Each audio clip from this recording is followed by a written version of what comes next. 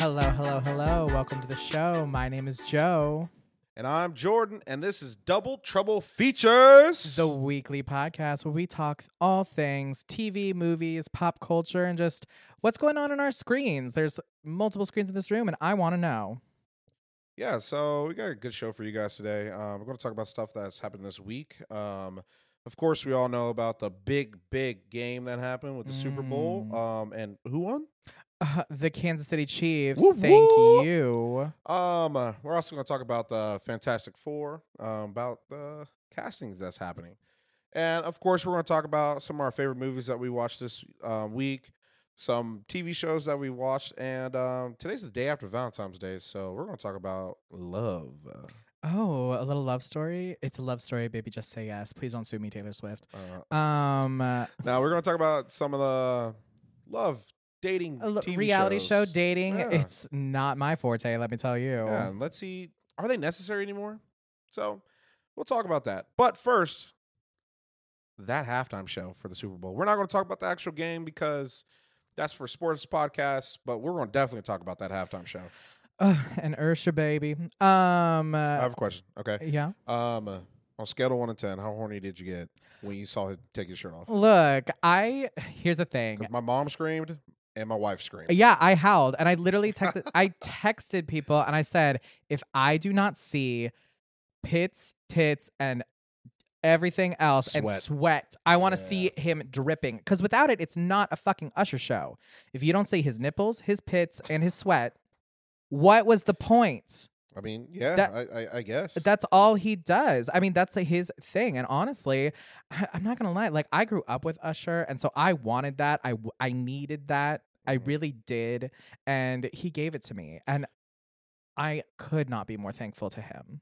Yeah, like, I thought it was a fantastic show. First of all, shout out to Jay-Z. All right, he's been curating these playlists for the past 3 years now with Dr. Dre, Rihanna, and now Usher, and it's just been fantastic. I like for the culture, it's been amazing. Yeah, I haven't really heard slow songs being performed during a halftime Super Bowl because I thought he was just going to be nothing but like and my God, OMG. Like, 'cause baby tonight, the DJ got us falling in love. He didn't even play that song. No, I know. Which I'm actually very shocked. He said, no, we're going to play real R&B, and we're going to do Let's Let It Burn. These are my confessions. We're going to put My Boo. Ooh. With Alicia Keys. All right, first off, Alicia Keys was in that red outfit. With the piece flowing off into the distance on that piano that was just like built for her. Yes. It was so gorgeous. And she's sitting there and she's just looking all kinds of right. He's looking all kinds of right. And they just have chemistry. So what do you think about, like, because a lot of people on the internet were like, oh, I wouldn't let Usher talk to my girl, or the second my girl gets home, we're going to have a fight and stuff like that. And, like, I'm just like, bro, they're performers. Look, they're performers. And here's the thing. It's Usher. Like, what is she going to do? Yeah. Not let him rub up? Like, girl, if Usher comes up to me half clothed, sweating, and he starts singing about my boo. You got to- girl, my boo. my boo. Like, I'm going to take my dress off too and start dancing up on him. Yeah. Put on my little red one piece and tell you. Now, those people, they're performers, they're friends, and if you were like, I would never let Usher do that, you're insecure. But I thought the very first part was very great. A little ode to Vegas when they had all the performers out. Mm-hmm. They had the person shoot out the cannon. But then just that whole time of just like Let It Burn and like playing just all those slow songs by himself. Love that part. Yeah. But, okay, question. Did Will Am I look different to you?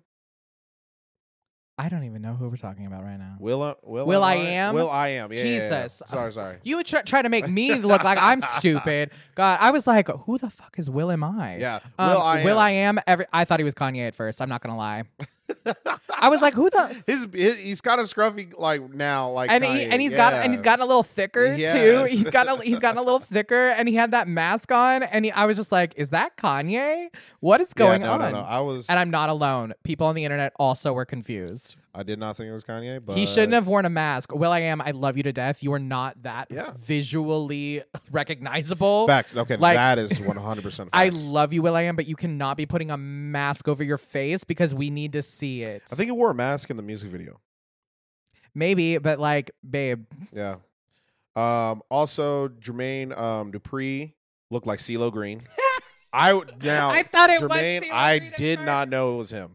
I did not know it was him at all. I thought it was CeeLo Green. I thought it was CeeLo Green. And I was like, well. what the hell is he wearing? No, my poor father, he did not know who anyone was. And there were some where I gave him those. What color is your father? My father is Caucasian. Oh, okay. But so he didn't know. No, he just didn't know. Like, he kept being like, "Who's that?" And I was like, "Well, that's will.i.am." And then he was like, "Oh, okay."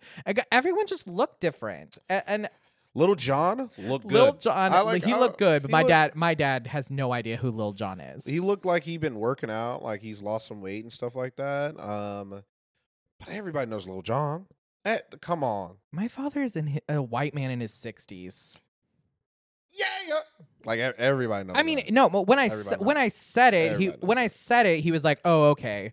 But like, he didn't recognize Luda upon entrance. Like, he was like, "Wait, who's that one?" And I was like, "That's Luda." And see, like, to me, I feel like besides Alicia, he's the most recognizable because he's been in Fast and Furious. See, my dad, that was the one I was like, "That's ludicrous, Dad." And he goes, "Oh, yes. That was the one where he was he like, had the fro and the glasses. He had the fro and the glasses. So like, everyone was like incognito mode except Alicia Keys and Usher for some reason. I don't know it. That blue suit with the abs stuck. Oh, girl. Okay, the roller skating. That was a performance. I was a little confused by it, but he does it like rarely. Like, he actually loves roller skating. Great. It was interesting. I did like it. It was just kind of surprising. I did wish there was Justin Bieber came on. Everyone thought that Justin Bieber was going to come out, and he came out and said, "I just wasn't feeling it," which he really hasn't done any shows and stuff like that lately. Yeah, except for somebody needs to check on him because I've been seeing like really weird interviews of him being like, maybe I was conned into my marriage. And you're like, and he's been MIA for so long. And then that whole thing with Selena and Hayes. He did the All-Star game for hockey. He was the All-Star performer because it was in Canada. Okay. That's news to me. Yeah. So I watched it. Yeah. He sung SZA. He sung Snooze with SZA. Yeah. Crazy. Yeah. Yeah, but overall, great halftime show. I thought it was a great time. I would say it's probably maybe top 10, top 15 at least. Top 15 for sure. I mean, like, my standard is always going to be J-Lo and Shakira. Yeah. They had just such a performance. There was booty shaking. There were stripper poles. There were full performances. Not no wholesome stuff. Everyone, look, that's what I family. want. That's what I want. If you didn't want to go, look, we're watching a bunch of men bash their heads together. You think we can't have a little ass shaking? And it's not like they weren't wearing any less clothing than the fucking cheerleaders were. Grow up. Grow up, but my kids are watching. We don't want kids to be watching this. Well, then, I'm sorry. It's Jesus' day. Okay. That's all. I can't say anything further. No, but like one of my favorites is definitely Prince's halftime show where Purple Rain and the rain actually came. But then also Beyonce and Bruno Mars with a hint of Coldplay. With that little taste of Coldplay. Thank God that was over with quick. They were like, here's Coldplay, and now get backstage. And get to the real show. Yeah. No, I actually really enjoyed the halftime show. It was a great time. Great time. But speaking of something that's fantastic. Great transition, right? That was so good. Let's talk about, so we're big MCU fans. Love the MCU. I love me anything super. With Man in Tights, I'm sad. Yeah. And probably one of the biggest news to come out for the MCU is They finally got their Fantastic Four cast. which I honestly forgot we were doing the Fantastic Four again. For the third time. I mean, third time's a charm. We did have a good, with Spider-Man, there was Toby, which was good. I like the first two. The first two Fantastic Four. The first two with the original class. With the original cast, yes. Jessica Alba, Chris Evans. I did like them, but they were very silly and it was simple. I don't think they fit. I think Marvel was still finding themselves. I don't even think that was a Marvel movie. Was it Fox or something? I don't even know. It was Fox. But I feel like superhero movies back then were still trying to find themselves a little bit, and we kind of are in that again because people are tired of the stale. But that was the same time Fox owned they owned Fantastic Four and X-Men, and I enjoyed the X-Men. Oh, yeah. The X-Men. Well, that's a whole other podcast. Yeah. But anyway, they found their Reed Richards, who's their Mr. Fantastic, which is Mr. Pedro. Pedro Pascal. Girl, I was always kind of horny for Reed Richards, and then when it was John, I like a smart, soft man. I enjoy who can stretch. I loved Reed Richards in the original, and then Miles Teller did a terrible job. He did a really bad job. Then when I was really excited because I thought it was going to be John Krasinski whenever they were in Multiverse of Madness, and I would have been completely happy with that. But no, they had to step it up a notch and be like, but that was just that Reed Richards. Here's our real Reed Richards, and it's 10 times hotter. Are you gonna sit here and tell? No, hold on. I just don't know if it's that much of a step up from John to Pedro. I think it's I mean, I do. I don't think it's that much of a step up. Yeah. I think John Krasinski is at the top, and the only way you could have topped it at all, if any, is Pedro Pascal. Then we have Vanessa Kirby as Sue Storm. She's in The Crown, Mission Impossible. She's Napoleon. She's in the movie Napoleon. I think that's a great cast. She's great. She's great. Vanessa Kirby is beautiful. fantastic. She looks just like Sue Storm. Yeah, I think she's gonna I think she's gonna bring a certain amount of I'm not saying that anyone did it, but I think she just brings a little bit of poise to the role. I think she's gonna 100%. She's gonna match Pedro very well. 100%, and I think that she's going to. I feel like ground the cast. Yes, but that was always Sue Storm's role. It is. Was grounding the cast, or grounding the characters. Additionally, we have Johnny Storm, played by Joseph Quinn, and I've been seeing a lot of discourse on the TikTok app. Basically, people are saying that he's not hot enough to play Johnny Storm because remember, Johnny Storm in the past, Chris Evans, Michael B. Jordan. I always get scared that I'm going to say it wrong because Michael Jordan. You can just say that, Michael Jordan. Well, no, but it's name. It's Michael B. Jordan. But I always think anyway. But Michael B. Jordan, they were obviously beefcakes, studs, hot. That was the point because hot flames. It was the early 2000s. You got to remember, we were simpler back then, and you were like, hot. He's got to be hot, and that's the thing. The second one was in 2010s, so. But nobody really remembers that one. Because it's so bad. I saw it once and I could not tell you the plot of that movie. I would say I'm fine with Joseph Quinn. I besides Stranger Things, I really haven't seen him in another role. But from the way he was portraying in Stranger Things, I think he's perfect for the role. That's the thing. When he was Eddie in Stranger Things, we all wanted to get railed by him behind the bleachers. Everyone's like, "Oh, he's not hot enough." People wanted to fuck Eddie. They did. Yeah, I think he's a good good-looking guy, good enough to be Johnny Storm. But and I think with this character, we're definitely going to see more of that little brother trope because there was always that Sue and Johnny and there was always that back and forth. But with Chris Evans and Jessica Alba, they were the same age, and it was pretty obvious. Honestly, she looked kind of younger than him, and in the comics, I don't think he's that much younger than her. No, but I think they're just definitely gonna lean into that trope with the casting of Joseph. Yeah, because in this one, Vanessa's definitely older than Joseph. And again, like you said, she brings a lot more class. I feel like Jessica Alba was just. Don't get me wrong. She was a superstar in her own right, but she was like the girl next door superstar. Yeah, 100%. She's not like I control the screen. I control like. Yeah, she was on. She did Good Luck Chuck, a couple horror movies here and there. Like again, I love me some Jessica Alba. She's beautiful. That was my first white girl crush. Wow. Yeah, dead. Nah, her and Angelina Jolie. I think those are both fair and very different. Yeah, 100%. Good for you. Yeah. Variety is the spice of life. And then last but not least, The Thing. Ben Grimm, played by Ibon Mas Bakruk, of The Bear and The Punisher, and I didn't know he was in Girls. So he's the crazy songwriter, like boyfriend that does drugs. I mean, I figured. I have only been able to get to the second season of Girls every time because those characters are just so unlikable. Like by the end of the first season, I've tried to do this 3 times now. Yeah. By the time I get to the end of the first season, I'm always like, God, fuck these people. Are you saying women are unlikable? No, I'm saying that I'm saying that the show Girls, they are famously unlikable characters. Joe's against women. Yep, that's what I said. But verbatim. Anyway, he is amazing in The Bear. Yes. I haven't seen like.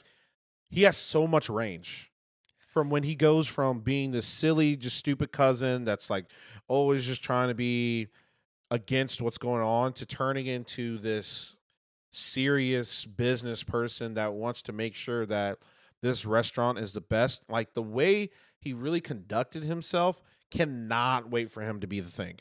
I'm very curious to see how they're going to do The Thing. Yeah. Because in the first one, it was like styrofoam. Yeah. It was styrofoam. And in the second one, it was like all CGI and it looked awful. Yes. So and I bet you, like just knowing. Do you think we're going to get a mix? We're definitely going to get CGI. And it's going to look terrible. I am going to give Marvel, this is like Marvel is kind of, they need to make their money back. Like they're doing a lot right now. Yeah. Just get him a suit and he'll be fine. Yeah, and then or get him a green suit that looks like rock and then CGI the stuff on later, but like give us some physical texture. I don't know. I'm not a producer, but I'm happy with this cast. What about you? I'm happy with it. Do we know who's going to play Dr. Doom? That is the only person that we don't know.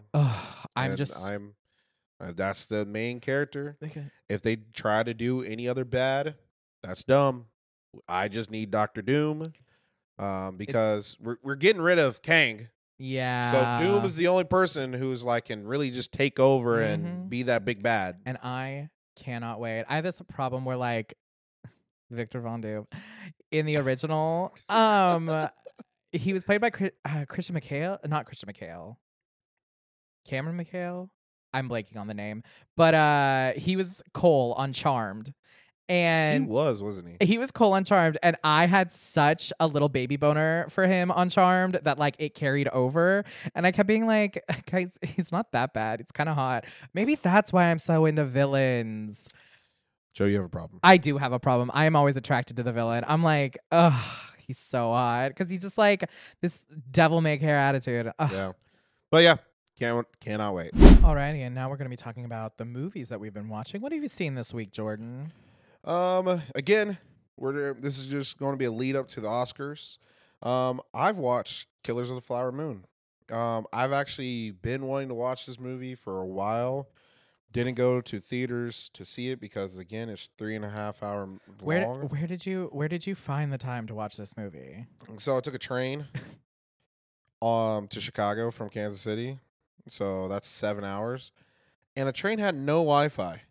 No Wi-Fi for 7 whole hours. I think you got to understand that like the American transit system when it comes to trains is severely lacking. Said it had Wi-Fi. Look, planes say they have Wi-Fi. It promoted it.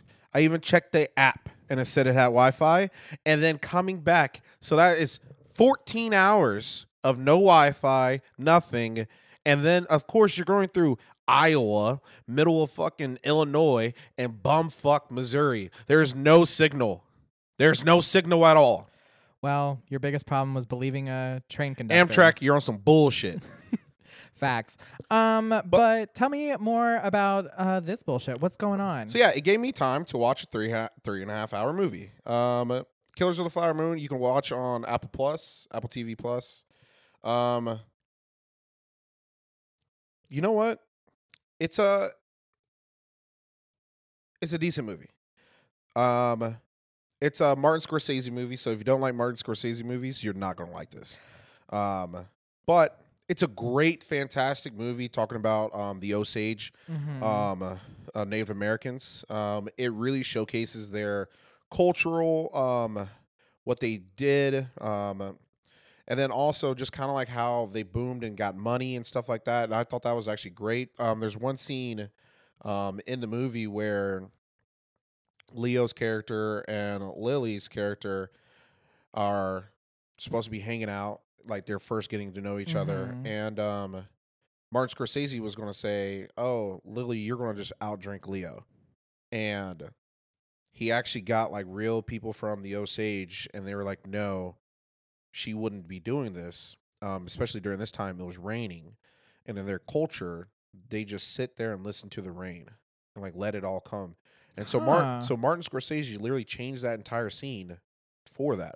And so like that's when I think that's great adaptation of different cultures. Because again, we all know Martin Scorsese is not fucking Native American at all. Gasp. So it's great when like you let those voices in there and then let them be able to actually shape what they're doing. Yeah, exactly. Like, don't just be like, but I want her to drink her under the table. Yeah, and so those points in the movies are fantastic and are great, and it really showcases that culture.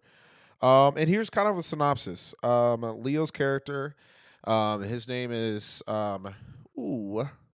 Ernest. Ernest comes back to town from the war, and his uncle, who is Robert De Niro's character, tells him, "Hey, you're going to start being a cab driver." He finds this Osage woman, which is Lily's character, who is Molly. She is one of 5. They don't have a father, and they're all rich because they found oil. Because the Native Americans all found oil on this land, so they all became super rich. Good for them. So of course, white people are always trying to take everybody else's money or destroy other people's cultures. You said Osage, so where does this take place? Like in modern day America? So this takes place in Oklahoma. Okay, that's what I thought. Yeah. Robert De Niro's character, or Leo's character, starts to fall in love with Molly a little bit, and then Robert De Niro's like, "Yeah, you should definitely get with her." Oh, and did you know that if you marry her, then that money is also technically yours? Because husbands, wives, Yes. all that, your And property is so mine. Jesus. The plot you start to realize that, oh, these white people are not here for good intentions. They're here to try to take all these Native Americans' money, and by marrying, and then randomly they start to die because of sickness and stuff like that. And eventually it gets to a point where so many other people have died that they have to get the FBI involved. And it takes a while for the FBI, but they finally get there, and then it's just an investigation of like who is killing all these people of the Osage. I'm not gonna lie. Up until people started dying, this was the plot of Princess Diaries 2: Royal Engagement with the.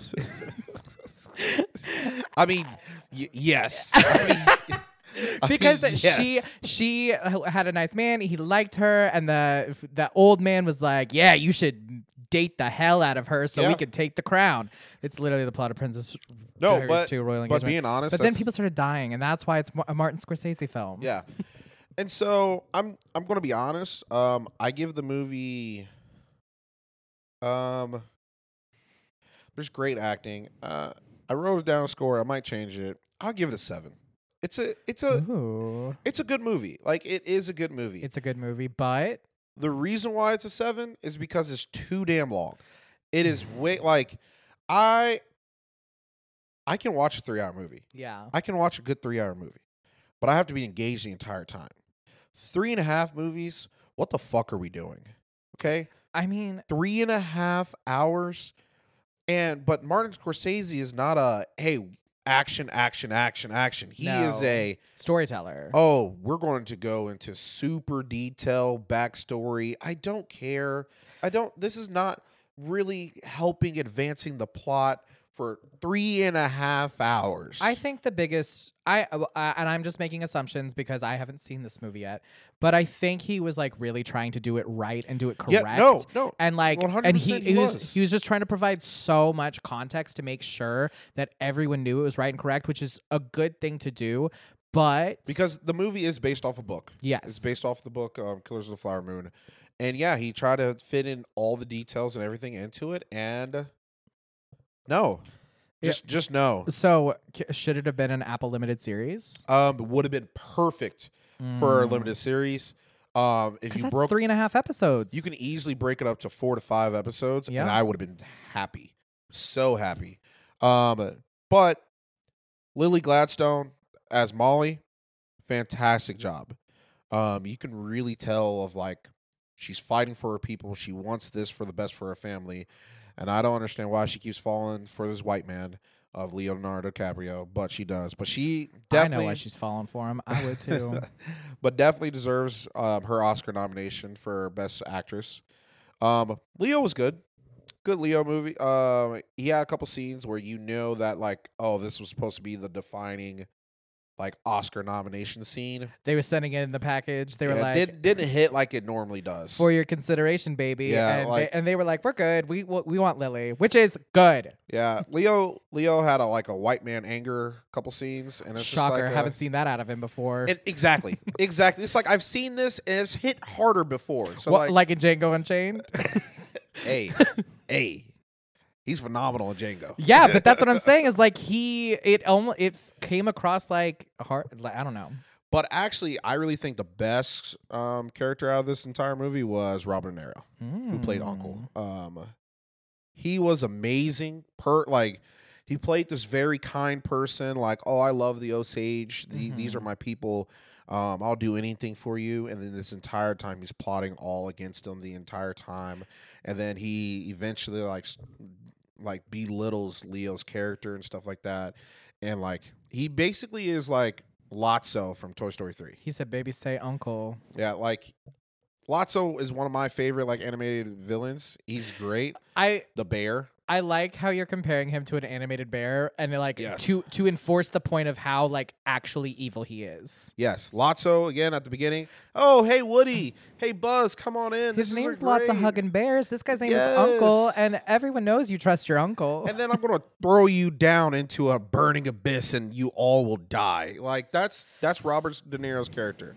You know? And then he gets caught. He gets caught in all his bullshit. Oh my! And are you spoiling all this movie? I mean, it's not really spoiler when it's out there. Fair enough. But like he gets caught, and then he's also like, "Oh no, man! I'm just a nice. I'm old just guy. an old man. I'm just a nice old person." Oh. But yeah, I think it's a great story that needs to be told. There's not enough really, Native American stories that are being told on, the big screen. I've been seeing them pick up a lot more and more. Like Echo just came out, and that's very intense and a 100%. Little to the side, but it definitely does take on a lot of the aspects of Native American culture and legends and like all of that stuff. So they took time with it. Yeah, and so that's the part I really did enjoy. But again, even the way they depicted the Osage, again. That's just adding runtime. And again, it does not. It's 206 minutes. Does not need. If your movie's hitting 200, you're doing something wrong in the editing room. It's just that simple. And so, could have cut it short. Great performances. But also, being honest, ending is pretty predictable. I mean, yeah. Just from what I've told you, you could probably figure out how it's in. I'm not going to say it. Not going to spoil it. But white people be white people. White people be on some bullshit.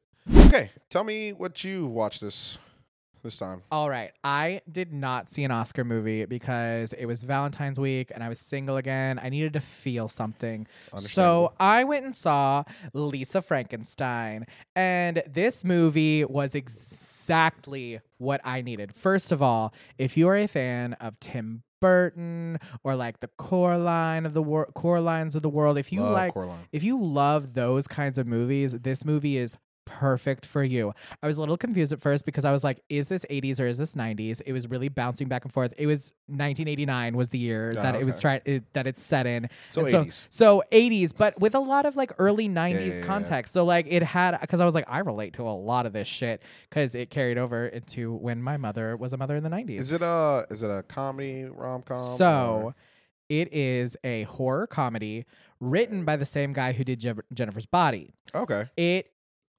kind of has the same, like, I wouldn't say vibe, but like the same je ne sais quoi of it all. It just felt very like of the spirit of Jennifer's Body, not the actual like movie parts of it, but I only watched that movie for Jennifer's Body. Oh my God. Jennifer's Body is a feminist masterpiece, so you're welcome. Megan Fox is hot. Anyways, it's also got kind of almost a Heather's vibe of it. So what happens is this girl, right? First 10 minutes of the movie, her mother gets murdered in cold blood, like absolutely attacked, eviscerated, all this fun stuff. She ends up, her dad, like 2 months later, gets remarried. She has to move to a new town for her senior year of high school. She's kind of an oddball. Her mom was the only one who understood her. Kind of like the trope of it all. The coming, what is it? Coming to life, or not coming to life? Yes. But yeah, growing up. Yeah, growing up, but like being forced into a new situation her senior year. And she has a stepsister who's the same age as her. And she's like super popular, super cheery. And what's really sweet about this movie is like the sister does try to like be her sister. Like she's like, I want to make your life better, but the only way she knows how is like to be a cheerleader and like date. Yay, she's a woo girl. She's a woo girl? Yeah, very that. And then literally the evil stepmother, Carla Gugino, she was fantastic. For those who don't know, more recently she was the ghost in The Fall of the House of Usher. She was in Gerald's Game, but a lot of you annoying people are going to know her as the mom on Spy Kids, which that should not be what you know her for, but I understand. Anyway, she eats this role up, and she's a nurse who works in a psych ward, and she's basically just trying to lock this girl up. She's like, you caused too many fucking problems in my house. I brought you in. It's just so 90s Christian white mom culture that like it smacked me over the face because that's what I grew up in. I didn't. And it was so strange. So anyway, so that happens. She's just trying to find her place in the world. She hangs out at a cemetery. She's a weirdo. Like, that's like her whole shtick. She's a weirdo. She hangs out in the cemetery all the time, and everyone thinks she's like an oddball, but nobody wants to be like mean to her because her mom died a few months ago, and everyone's like, oh, get over it. Like, it's not that big of a deal. And she's like, guys, that was my mom. Like, it was actually a really big deal, but it was the 90s, and they were like, grow up. Yeah, grow up. Grow up. Everybody's mom dies. Yeah, everybody's mom dies. Like, we need to get over this quickly, like her dad did. On top of I know, 2 months. No, Jesus. it was crazy. And this is like the first 5 minutes of the movie. So she ends up going to a party with her sister. Teenage things happen. She gets drugged by the mean goth girl who's like kind of hot, and it's like this whole thing, and she's like trying to impress this boy, and she's like, no, I can drink whatever you give me, and the girl full on just roofies her in front of everyone. And so you see her running around, and then this guy Doug, he comes up. Is this rated R?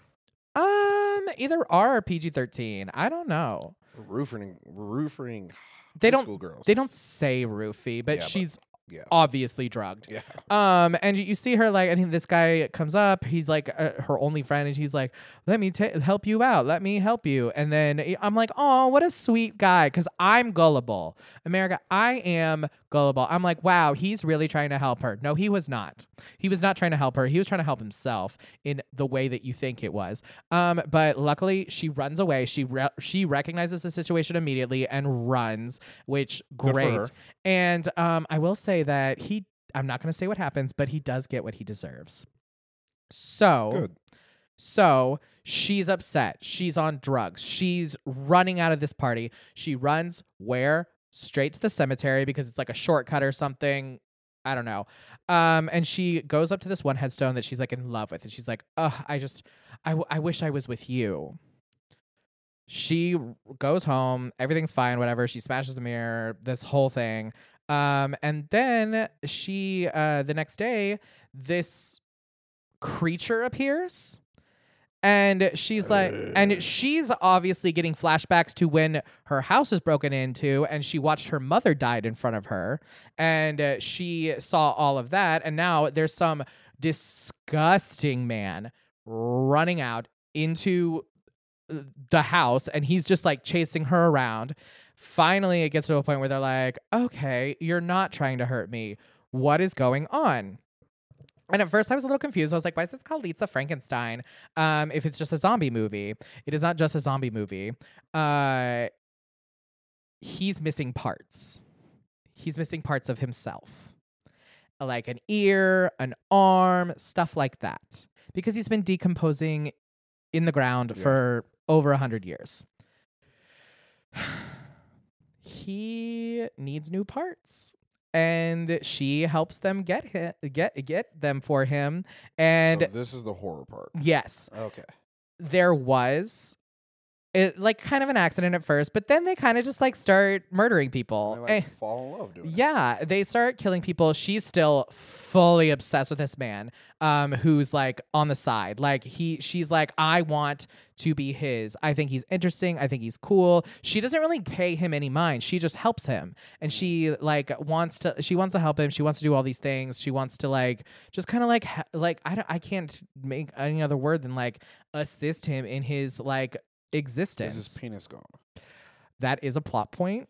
Ooh. And I cannot talk about it because it is a spoiler. Ooh. But I will say that it was so... there's a scene in this movie, like pertaining to what you're asking about, that just made me scream howling in the theater. It was so beautiful. So he does this often. He does this very often. We've been talking about the creature. I did not realize. I did not look up on this movie before I saw it. I saw Lisa Frankenstein. I saw Catherine Newton. I was like, I'm good. You sold me. This is what I want. I saw 80s vibes. I was like, movie was made for me.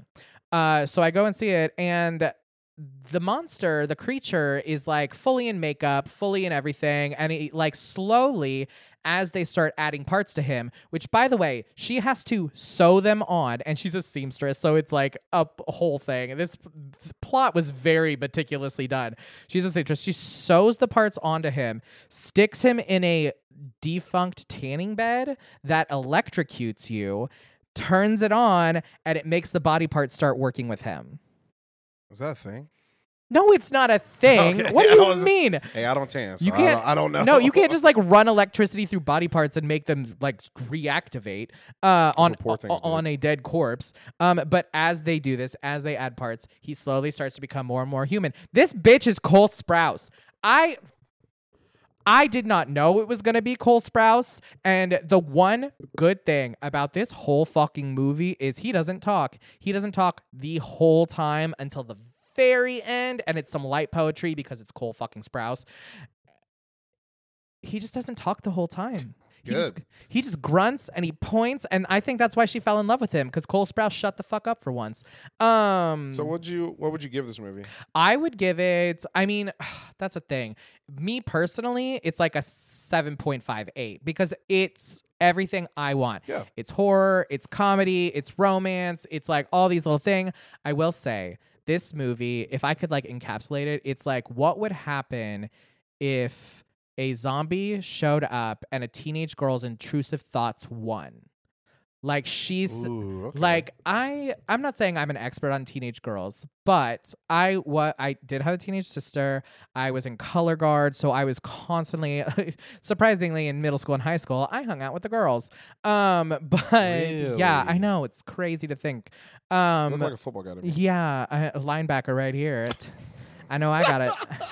I know I got a tight end.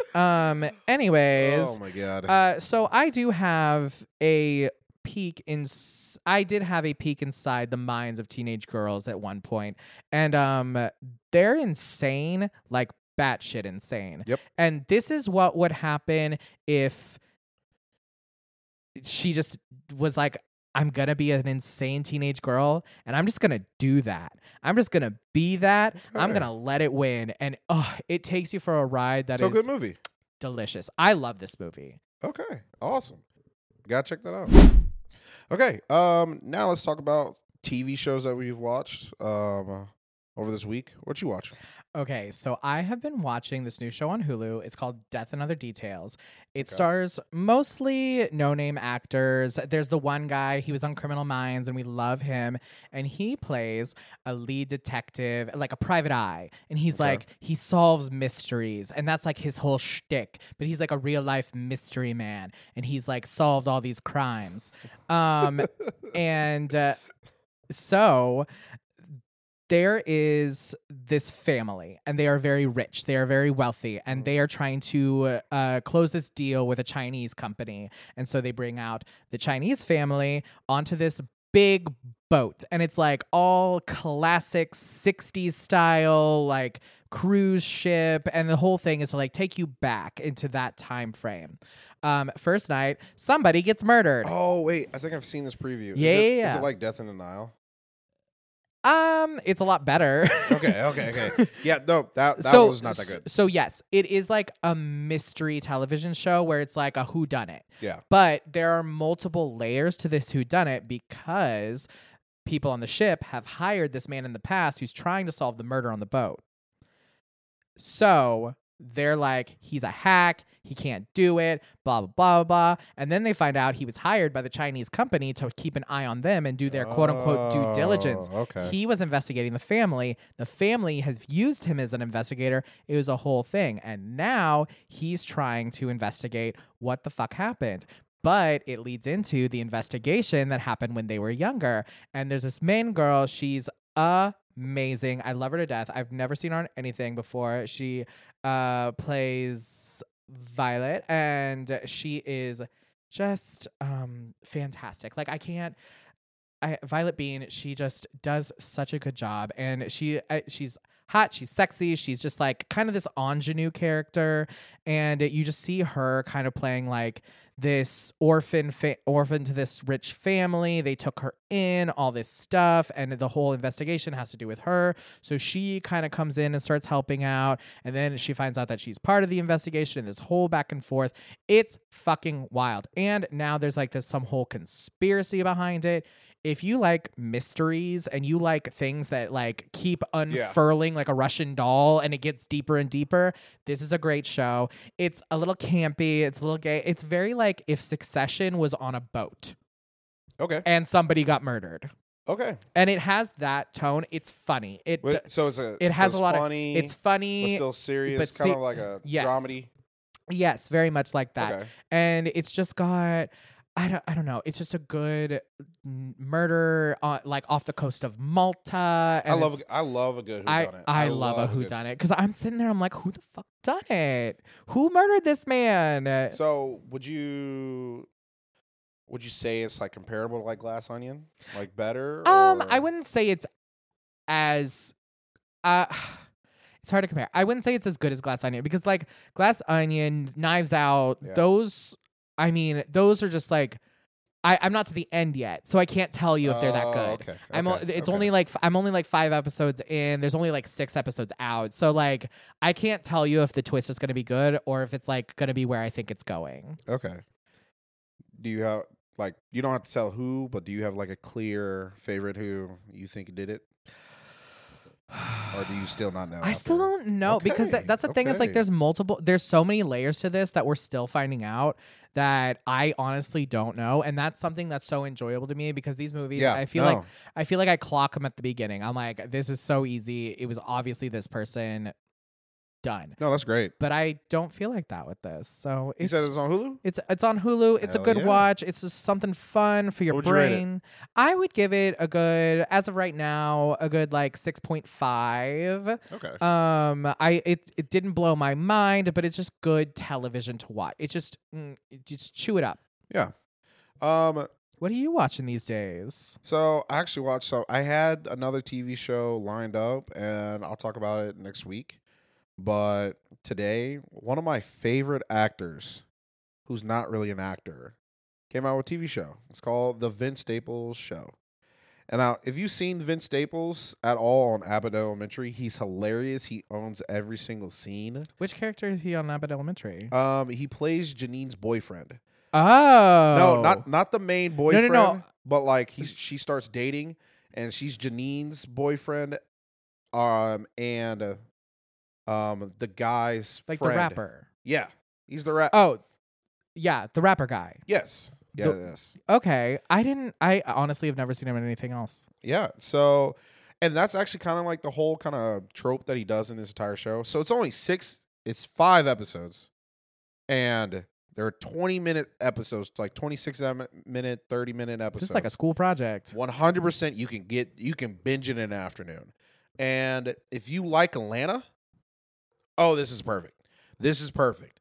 I love Atlanta. It's great. But instead of Atlanta, we're talking about California. We're talking about Long Beach. Like that's the LBC. Yeah, that's the main difference.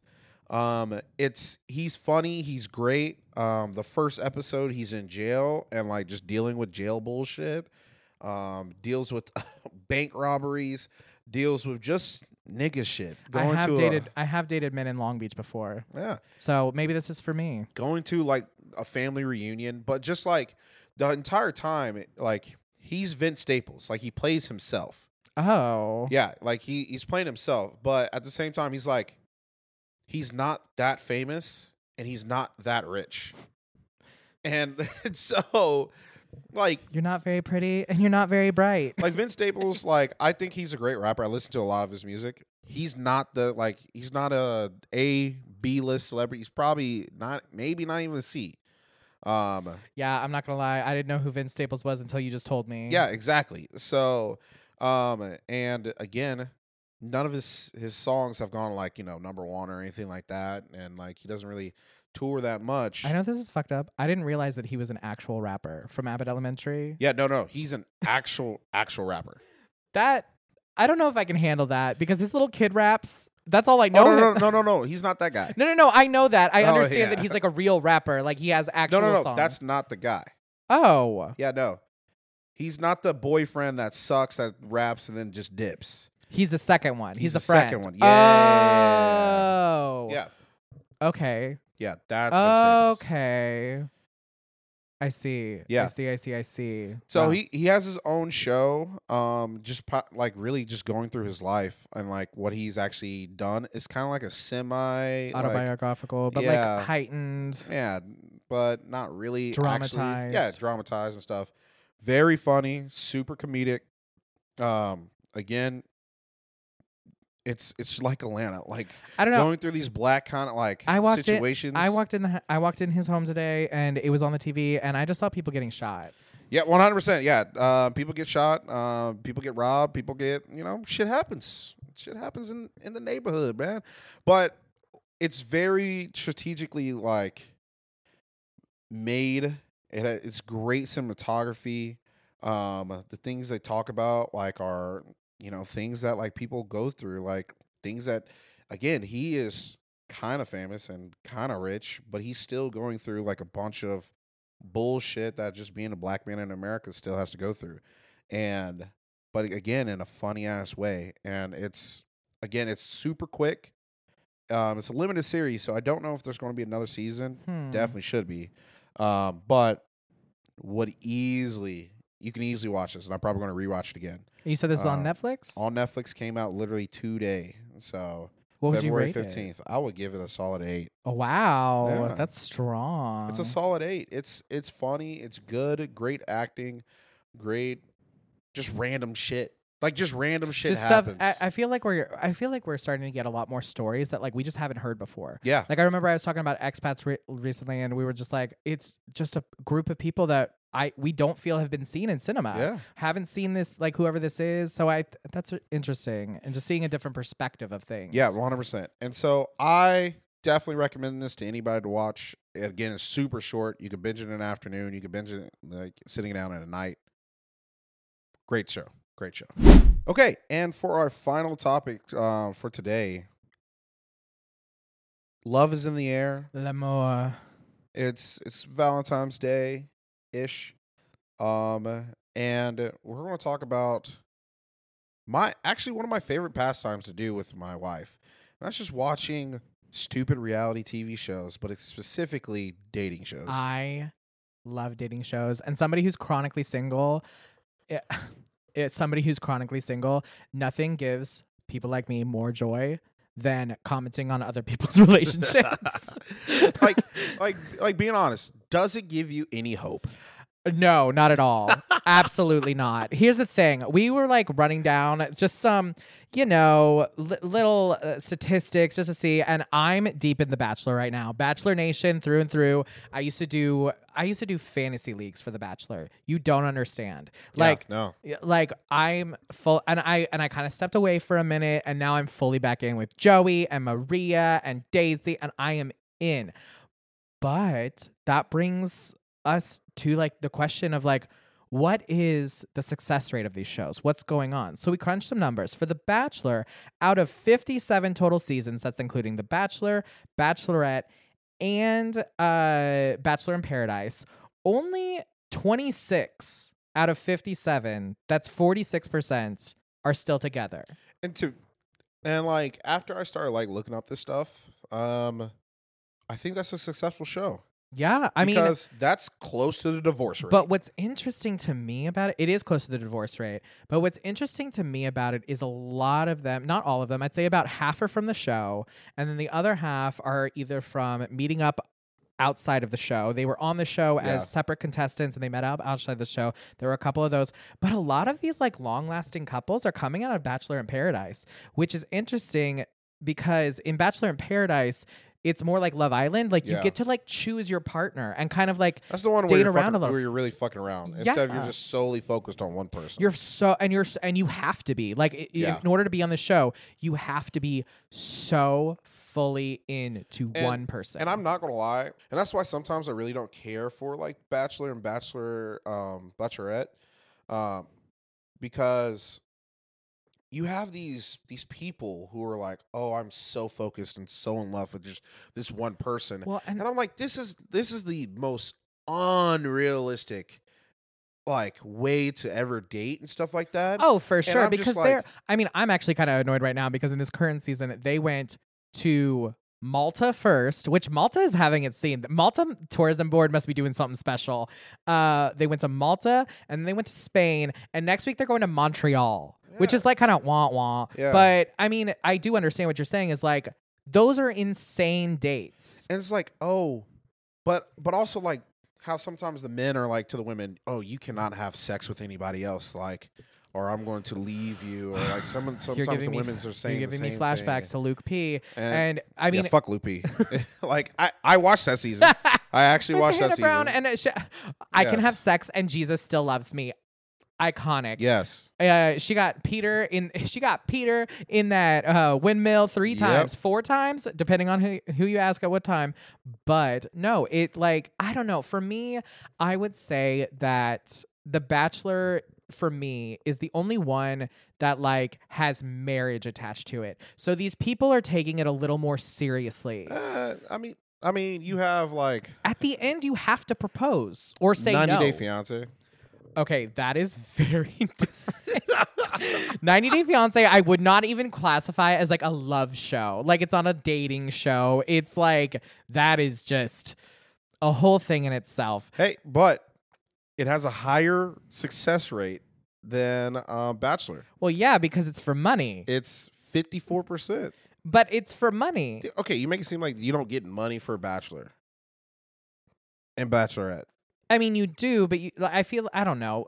I feel like they at least pretend to go on the show that it's for at least some of them. No, but the ones who make it to the end, they are looking for love. No, I'm talking about like for 90 Day Fiance. I'm not talking about like, oh, they just get married for money. They're still together. 26 out of the 48 couples that have been featured are still together. That's the same amount of couples that are together from Bachelor with way more seasons. Nation, with way more seasons. Yeah, so like 90 Day Fiance. Don't know how you can just marry somebody in 90 days. Do not understand that. Worst show that's out there? Fucking Married at First Sight. That's some dumb shit. That's some messy. I mean I don't really watch that one. Tell me what makes it so dumb. So it's in the title. If you didn't catch Married that. at First Sight. Well, and I mean that, but that also kind of falls into the same. It kind of falls into Love Is Blind, which is also, girl, Love Is Blind. They are catching that whole production. They are catching so much heat, like left and right, this, that, and the other. Both of the contestants all get dragged to hell because, how do I put this? These men that they choose, I swear to God, casting is like, are looks they don't tell them what the show is, they don't tell them it's Love and Blind, and they go, are looks important to you in a relationship? And they pick every motherfucker who's like, yeah, I need a hot one with big boobs. Like that's just how they sound to me. And so this show is Love Is Blind always feels set up for failure. There's like maybe one couple that gets engaged out of it at the end. Like, I don't know. I have a hard time with that show because it gives me real life ick, because as a larger gay man, I know what it's like to be rejected solely based on looks. And to watch people go through that is stressful. Yeah, but like also like looks is important. Like it's an important piece. I think looks are important, but I mean, and that's the thing. They don't call it a dating show. They call it a dating experiment. Yeah, no, fuck that experiment. But in the experiment, you have to get married at the end. That's not an experiment. Yeah, no, like I think that is unrealistic too. I think they put these people in like the most strenuous, crazy situations and then expect them to just be normal and love each other after. Well, and I think that's the why it doesn't have like a higher success rate. Because you're like, I mean, yeah, to your point, you're going on gondola rides in Venice. You're being like taken all around. And then you're also stuck in the room with 30 other girls who want the same guy, and it's interesting to me because again, I don't. How do I put it? I couldn't do it. Bachelor Nation is, I think, where polyamory started. Because they're all dating the same guy, like and they're just okay with it. They're like, you know what, it's fine if it's on TV. It's polyamory is fine. Could you do it? I could be a bachelor. I don't know if I could be on the show because that's what I'm talking about. Be on the show. Could you be on the show? I couldn't be a contestant. I would need to be the mainstay. Now, however, I will tell you, if I was ever a contestant on that show, I would for sure cry my eyes out on the way home. I don't think I'd be the villain. I'm the villain. You're the villain. I'm easily a villain. I feel like I'm just like the funny loud character that ends up getting their own season 3 seasons later. Actually, I'm not the villain. I'm going to be a bros bro, and like I'm just going to be having fun, making friends and stuff like that, and like probably get kicked out because they'd be like, "You haven't impressed me that much," and I'm just like, fair enough. Well, girl, there's 30 other dudes here, and like you got this dude and this dude, and you took these guys on dates, and like at this point.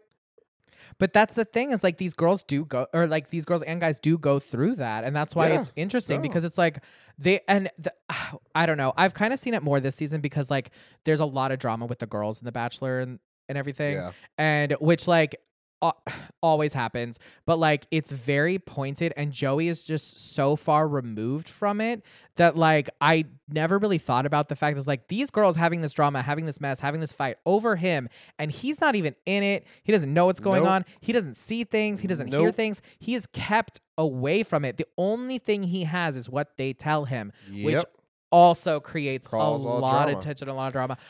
Bachelor producers are the devil, and we love them for it. Somebody's got to do it. And so for me, it's like I kind of always go back to questions like, is this like it? To me, it's just like, is this real?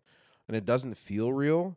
And that's why I like shows that have like challenges and stuff like that.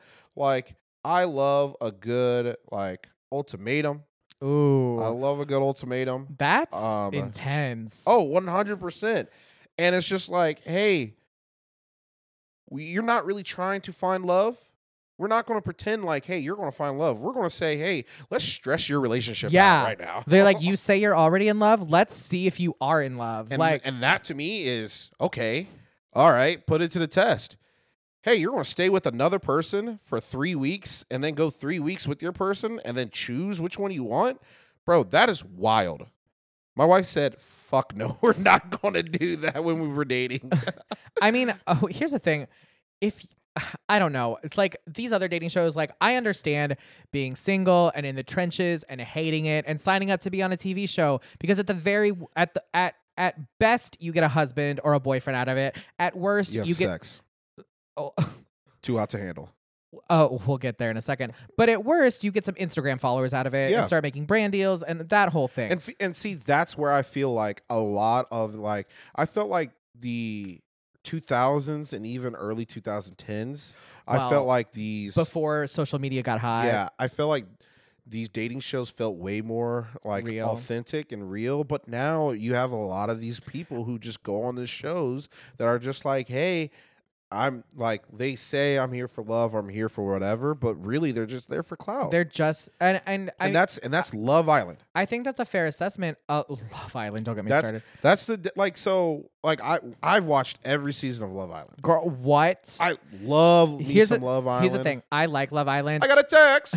I watched the first like 15 episodes, which is only 3 weeks. Of the first season? Oh, no. I've watched a lot of Love Island here and there. Okay. But like my problem is I can never finish it because I get so fatigued. So so Love Island Australia is actually perfect because UK, they started to get into this trope and it's just like, hey, we're going to do 50 episodes. And it's like, I don't need 50 episodes of actually like Big Brother and just like watch every day because like, you know what, shit doesn't happen every day and I'm just a waste of my hour. At least Big Brother is 3 times a week, not 5. Yeah.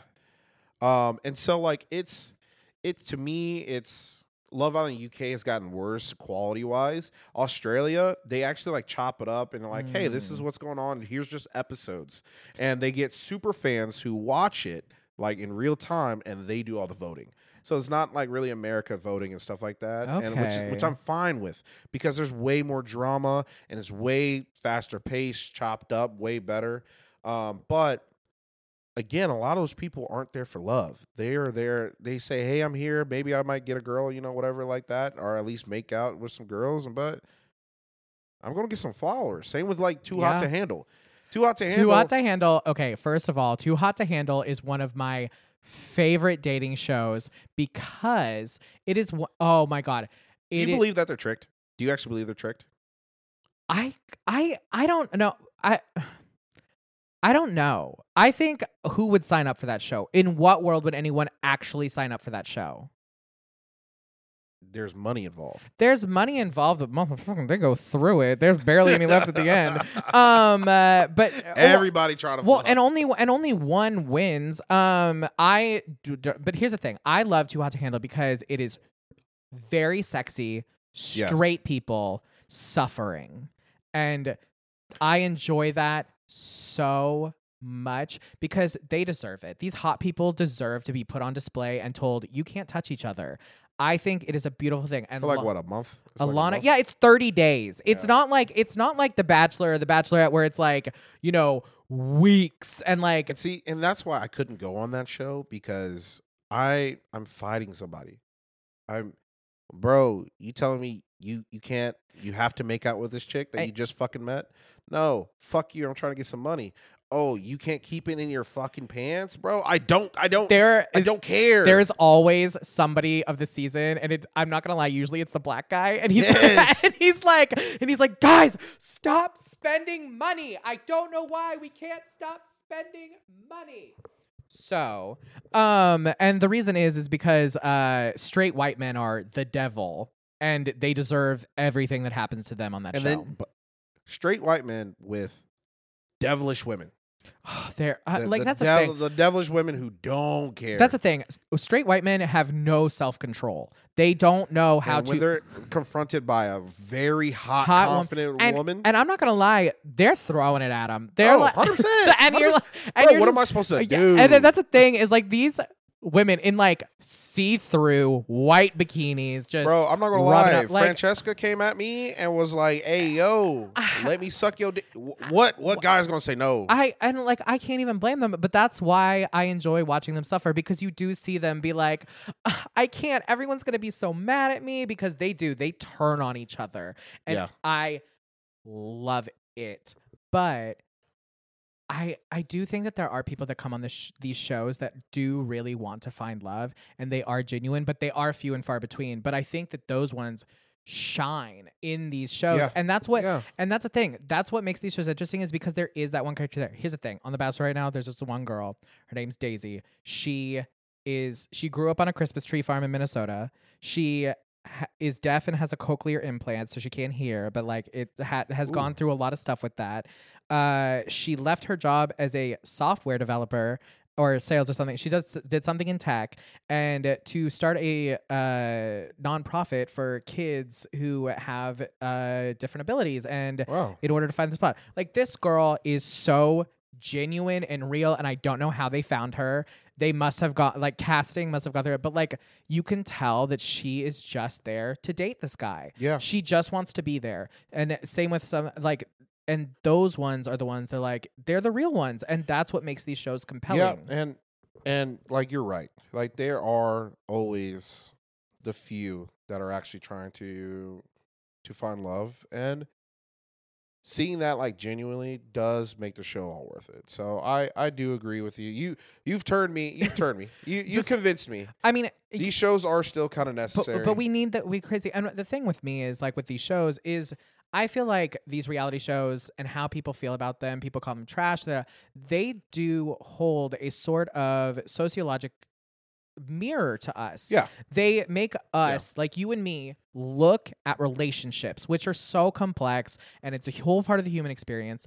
And you see these relationships and you talk about them. Like you said, you watch them with your wife.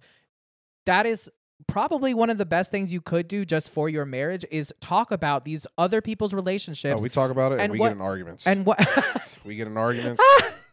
I'm like, oh no, the guy's right in this situation. She's like, hell no, what are you talking about? And then, but then you have these conversations. Yeah. But then you have these conversations about arguments that are not even your own. So then when it does come time for your own actual arguments, you already know how she feels, and you know how she might, like, feel about these situations, and you can learn from that and grow from that. Yeah, because of reality TV. So yeah, put it in the comments. What do you think? Should we keep these dating shows? Are they really worth it, or are they just plug to get more money from the corporations? Or are they both? Two things can't be true. True. That's going to wrap up our show, though. Again, I'm Jordan. I'm Joe. And this is Double Trouble Features. Peace.